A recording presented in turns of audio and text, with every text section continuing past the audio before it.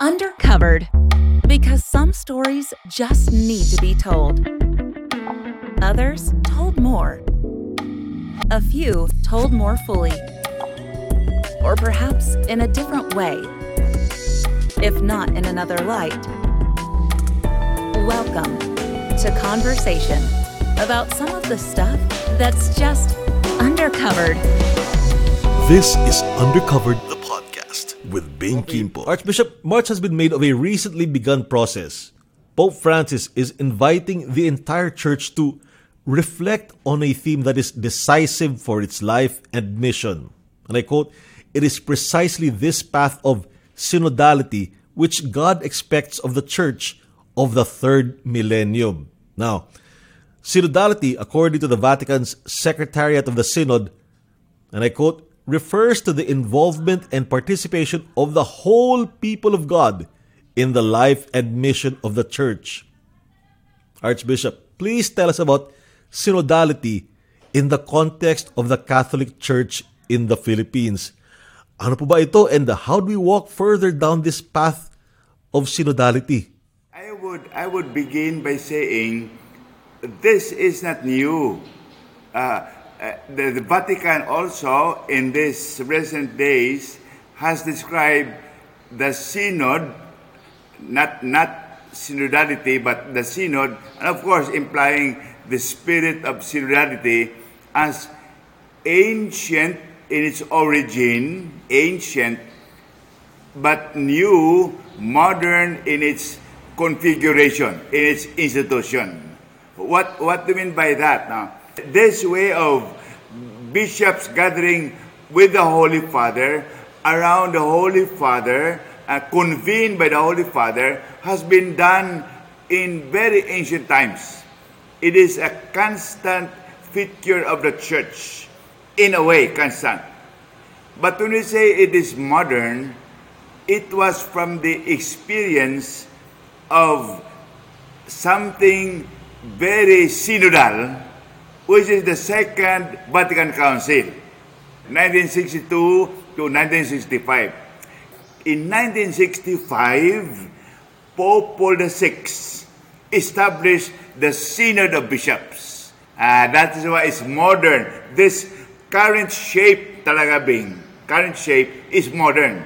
So, ancient in its inspiration, in its tradition, very ancient. And modern. This one now is modern in its configuration. Being, if it is an assembly, it is a meeting, it's a conference, why not call it that way? That ancient name carries with it a new nuance that is very important, which you could not get in the word assembly or in a word meeting.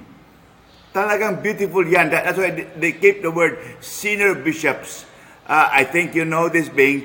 It comes from two Englishized but two Greek words. Syn, the syn is a Greek word meaning together, united, kasama, together. That's why we have synchronized swimming, syn. You synchronize your watches, syn. Or synthesis. Very easy na. So yung word na syn is together, kasama. But odo, silent H sa Greek, hodos, silent H, odos, Bing. Sa car, may odometer. Di ba? Odometer. The measurement of the travel, how many kilometers na ang odometer ang na-travel. So, synodos, two key concepts, together and travel. So, when a synod is called, it is together, we travel together.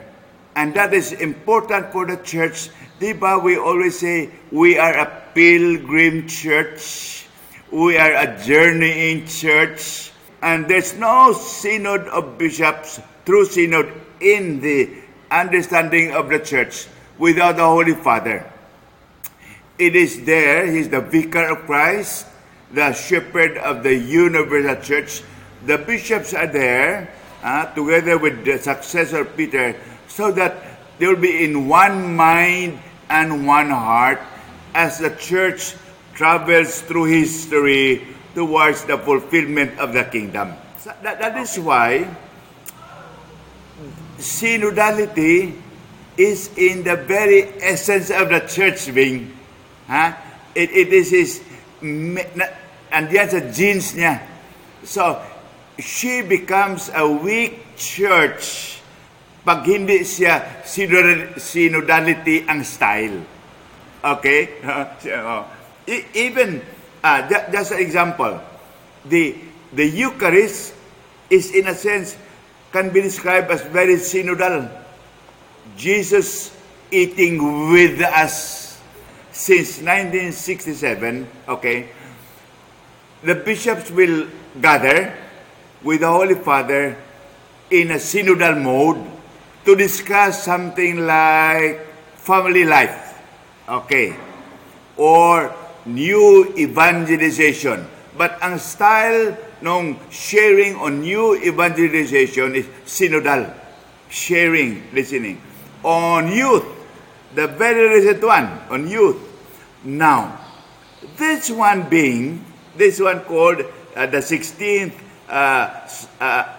Ordinary Assembly of the Synod of Bishops, is a synod on synod, meaning it's a synodal way of reflecting on what is synod. The process itself is the topic. Very reflective. A synod on the synod itself. Because that is essential. And then that's the way how the church walks. We walk together. One mind and one heart. Acts of the Apostles. Di ba? So, in a sense, are you now saying, Archbishop, that this is a moment of introspection? We're now looking at ourselves and the way we do things. Yes, exactly. So, and that is very essential because there's no other way of doing it.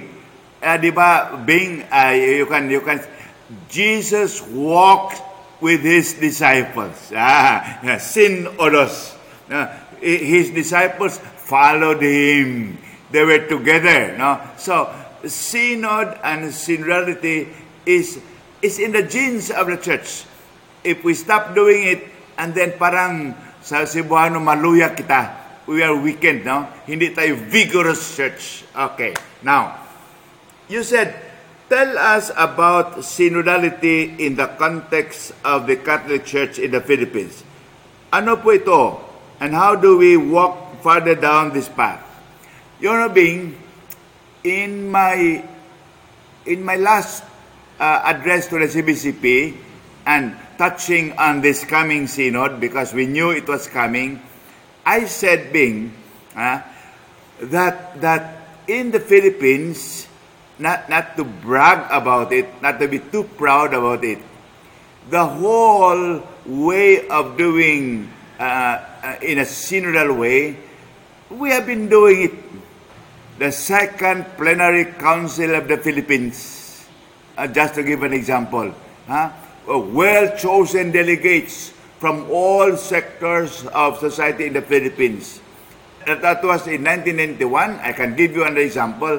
Followed in 2001, there was a national consultation, a pastoral consultation on church renewal, NPCCR, to reflect on the PCP2. Again, it was very synodal. We had been having diocesan synods in many dioceses in the Philippines. So, it is not very foreign to us. God bless us in the Philippines. Mayroon ng engagement ang leadership with many sectors of our church people. But with this coming synod and the recent beginning of the pre-synodal consultations, what is so important?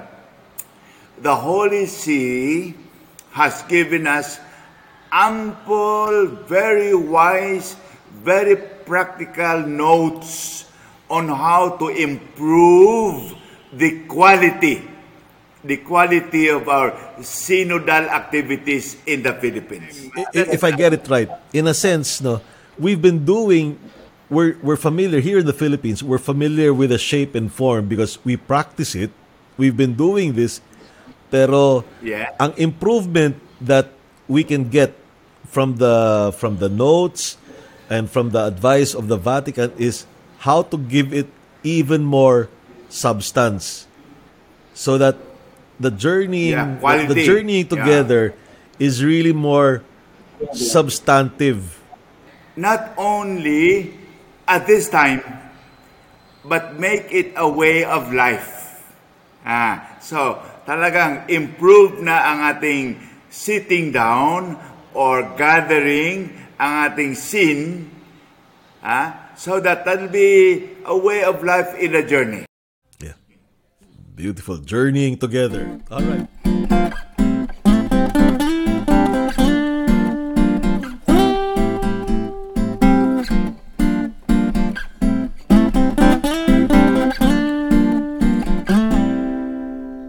This is Undercovered the Podcast with Bing Kimpo. When you're journeying together, to me, the implication is there are differences or that there are separatednesses. From your perspective as CBCP president over the last few years, what are some of the things which tayo as Filipino Catholics must accept are differences amongst us, which we must bring to the fore and discuss? I was reflecting on this item. I would proceed this way: that there are differences among us in a way that is very positive. Differences in a way of being a people with variety of gifts. So separate, different in terms of giftedness. So, in other words, it is a kind of a set of differences or marks of differences or being very distinct, which is very positive. We should maintain. For example, one example I can give, the LUMADs, the IPs are different. But we don't want them to be, don't erase that difference. Keep that, because by keeping that difference or being very another, we become enriched. In other words, first instance I will answer, don't be afraid of variety. Don't afraid of differences. No? Cultures, we are enriched. We're kind of, I have often used it, Filipino society, we're gifted, salamat sa Diyos, with a tapestry with different reds, colors, and richness. So that's one. I was in another diocese, young bishop na ako, and then this archbishop told me that, from where are you, Valles? Davao ako, archbishop, but I'm really pure Bola, no?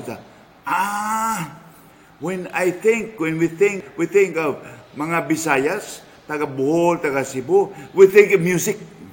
Talaga, you are seen as you sing, you have music in your blood. I said, wow, it was said in such a way that you are different. You stand out with that gift. But we become richer as Filipinos with that gift. I'll go back to the IPs. If you're giving me time.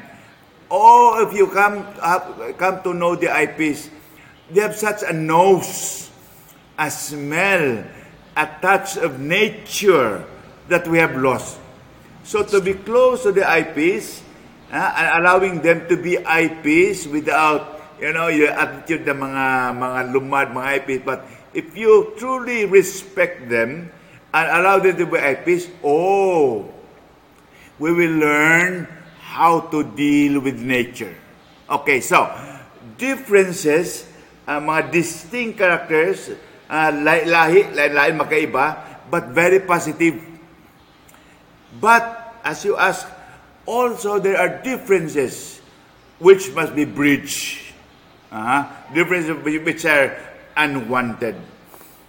Poverty, access to education, access to healthcare, differences in mga attitudes, attitudes na murag unaccepting, mga biases. So, yan ang to deal with. Differences which are negative, which should not be there, and we try to, for example, inter-religious dialogue, differences which have created conflict and tension, that should not be there. Oh, it would be nice to see Muslims practicing truly as Muslims, side by side with Christian faith. So, my welcome natural variety differences, but there are differences which must be bridged. And synodality would help us greatly. That's a fantastic way of looking at it. No, we tend to see differences as things that should be bridged, but really, yes, but yes, not all. yes. There are differences. There are gaps that must be bridged, but there are differences Yes. that must be allowed to flourish on their own because they are what give us variety, and these are things which allow us to be richer. The church, since the beginning, became journeyed. There's a Peter, fisherman. There's a tax collector, Matthew. There's a sophisticated Saint Paul, a well-educated Jew. There's a Peter, a raw fisherman. So, but we journey together.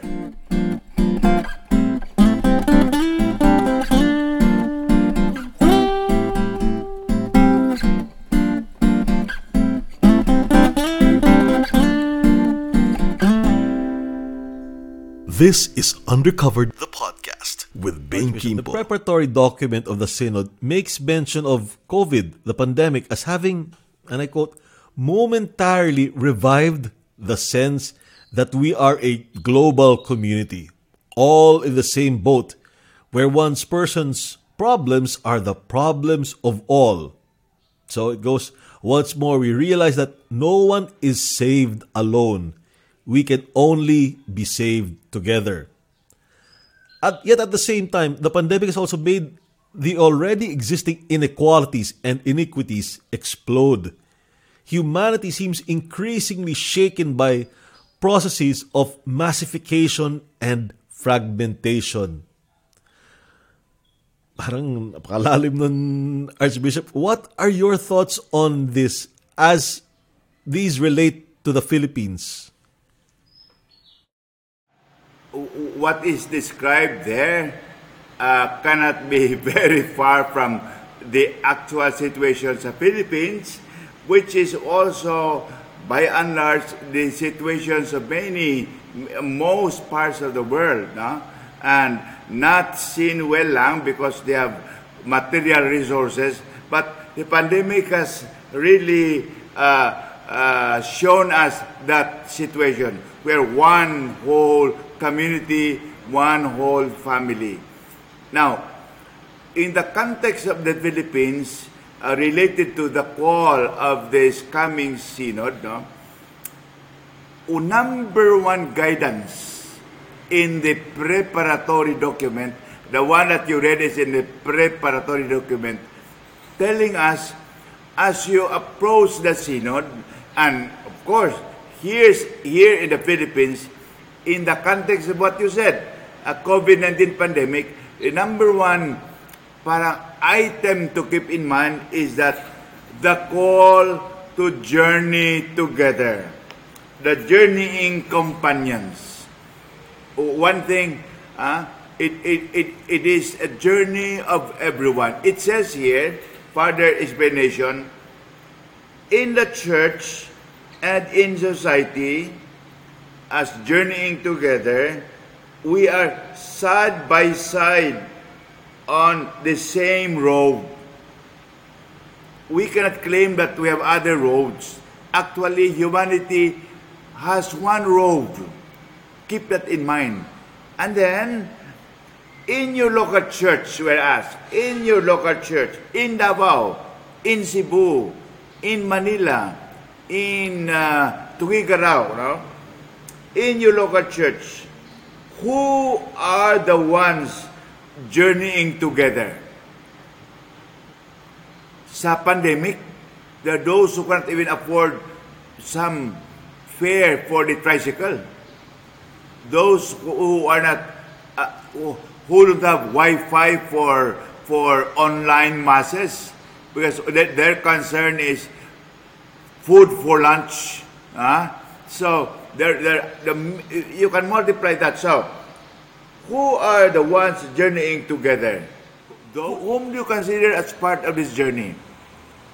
For example, who would like to sit down as bishop and listen to somebody who would say meekly, not insulting, but perhaps being meekly, Sir, Monsignor,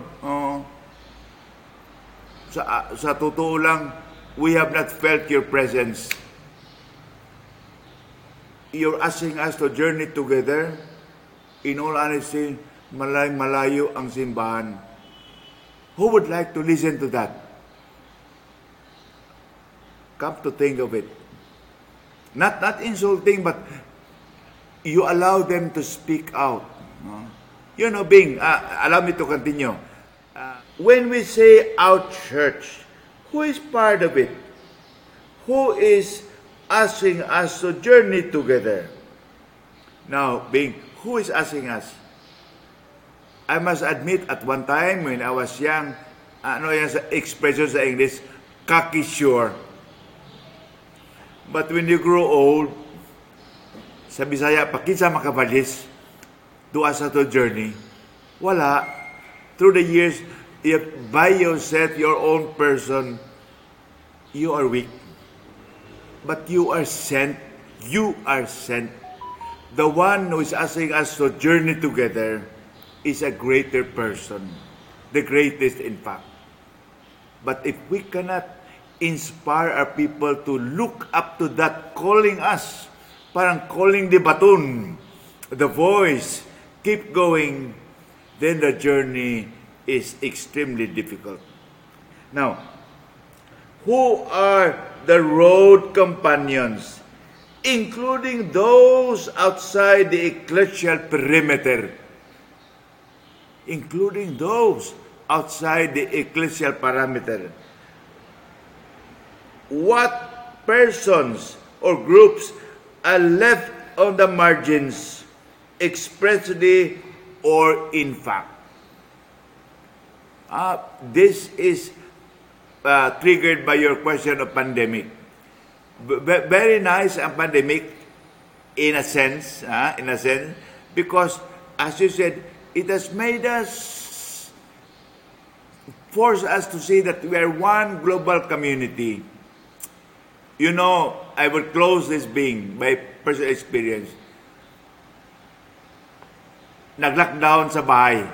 Kami, lockdown bahay. Pero, honestly, 3 full meals a day si Archbishop and my companions. But in the middle of this 14-day lockdown, kami dito, it came to me, ako may 3 meals a day, but sigurado ako sa Davao, pag may mga families na mag-lockdown ang barangay, that they would think of lunch and dinner with great anxiety. So, sinong kasama ko sa journey? And that is the grace of this pandemic, to think sino ang kalakbay natin sa lakbay sa buhay.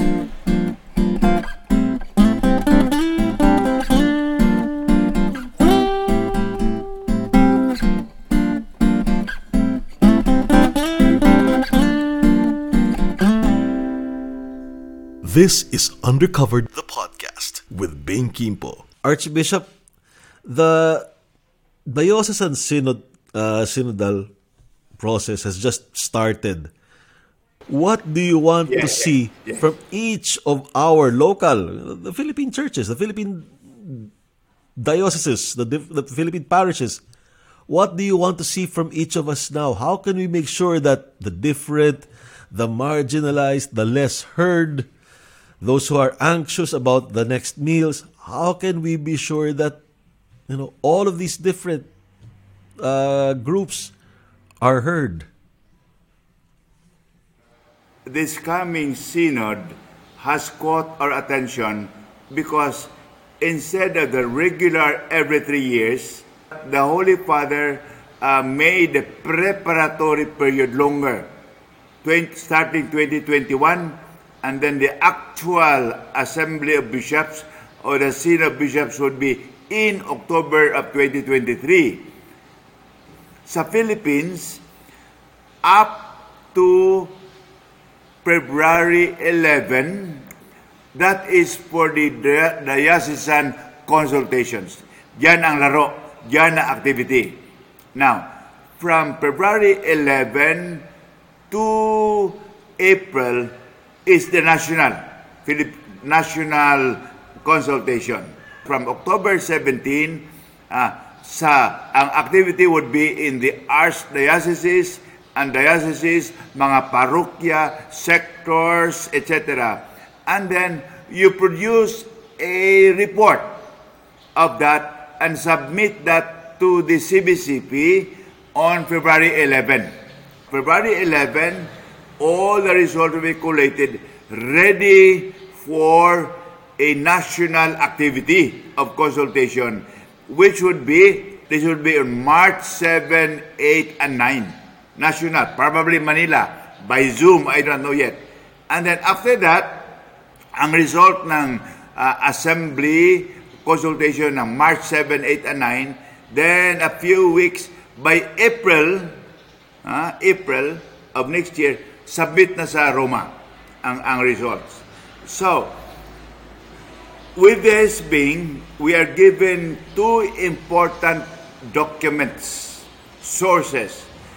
One you mentioned already, the preparatory document, I call shortcut PD, and the Vadimecum. In this guide, beautifully made, we are given very good practical directions on how to do the consultations. So, your question, yung marginalized are heard, the different are heard, it is for the bishop especially to see to it that the mechanism is established down below. But make no mistake, it is very clear, you are correct in your question, that the church, as I said earlier, kasama sa journey, those who are in the perimeter, those who are not only in the perimeter but about to be left in the journey, make sure that you reach out to them. Example, big, concrete, Davao ito na.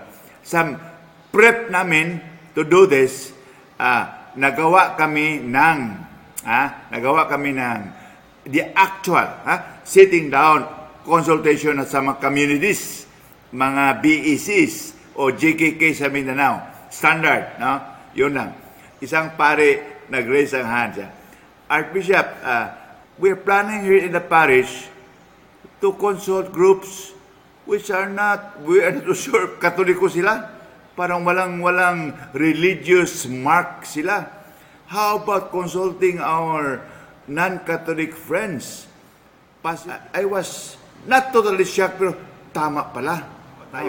So, that's an example of what you said.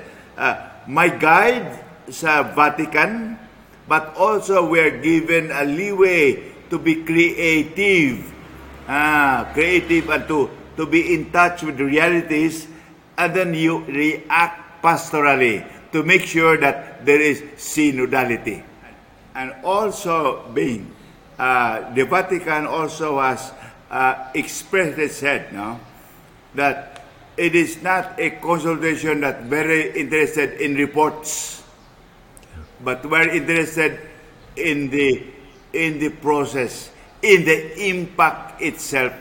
And then it said, it is not just an event, but also a process. So therefore, without diminishing the importance of that final synthesis report, we are also giving importance to the whole flavor itself, that when the report is sent, the way I would describe it being is that when the report is sent, sana, I pray to the Lord, that we feel that now we are connected to the church. So, not only an event in Rome, a final consultation, but a process of being church on the ground.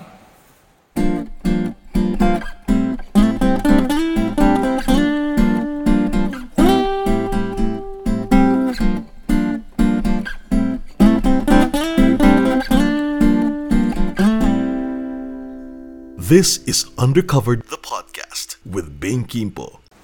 Much of local diocesan work will take place in the same year, next year, that we are observing belatedly 500 years of Christianity. Of course, diba, the church decided to move late a bit itong celebration ng 500 years of Christianity in the country.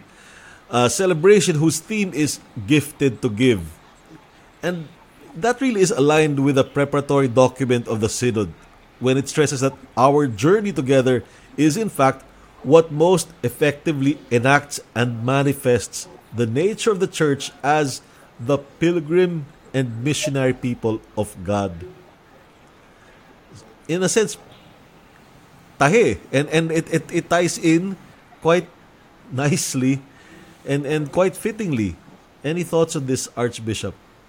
Thank you. That's nice that you have brought back into the whole scenario our still current commemoration of the 500th year of Christianity, or 500 years of Christianity in the country. The culmination, by the way, still is coming in the month of April next year. Ang ending of this Great Jubilee year. Now, with that as a background, since the beginning, noong we were introduced to the faith, maybe it is in the character of the Filipinos being that faith is very communitarian. That faith is in the family. Yan ang sa barangay, sa katidingban, sa sambayanan. So it is, salamat sa Diyos, very Filipino. So I would say that giftedness of faith has been, yes, a personal commitment, an individual yes to the Lord, very true. But quickly, at the same time, it is very communitarian. It's very church. That faith is not my journey alone, but my journey with my tatay, my nanay, with my clan, with my community.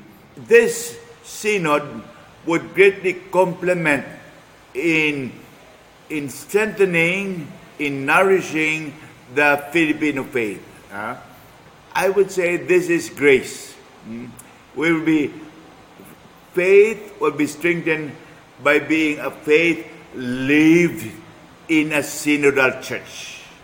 It will be a meaningful faith, and not only that, if that faith is nourished, it becomes very healthy. It grows within the journeying together. Then we would also see that, like of old, 500 years ago, we would fully realize that we cannot keep this faith to ourselves. It must be constantly offered as an inspiration to those kasama sa journey, a sense of mission, gifted to give. It becomes such a treasure. According to Cardinal Tagle recently, he said, if you keep that faith, you don't use it as a gift to others in the journey, kasama sa lakbay, it will become stale. It will not remain alive.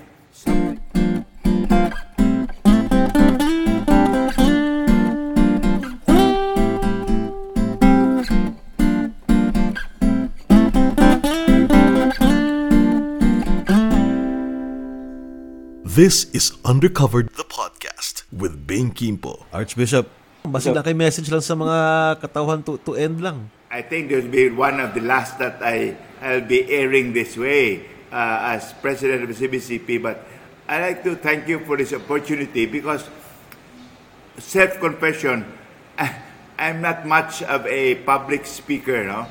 I'm 70 years old, but that's not one of my gifts. But salamat sa Diyos, Bing. Salamat because I know I have something inside, but I'm forced in a healthy way to articulate things, to share things which are part of my life. And whether you agree or not, this is only done in the spirit of the synod. That I'm surfacing things to share with you, and hopefully you can see things that would help you in your faith, to see your giftedness in the midst of the pandemic, yes, but nevertheless, it is a gift, it is a light, it is a power, which is not yours, but the source is greater and most wonderful, and we can be sure that that gift that we treasure and consider as really giftedness to us, we are also confident to day in and day out, recognized or not, continue to share that along the way because together we are in this journey to the kingdom of God. Maraming salamat po.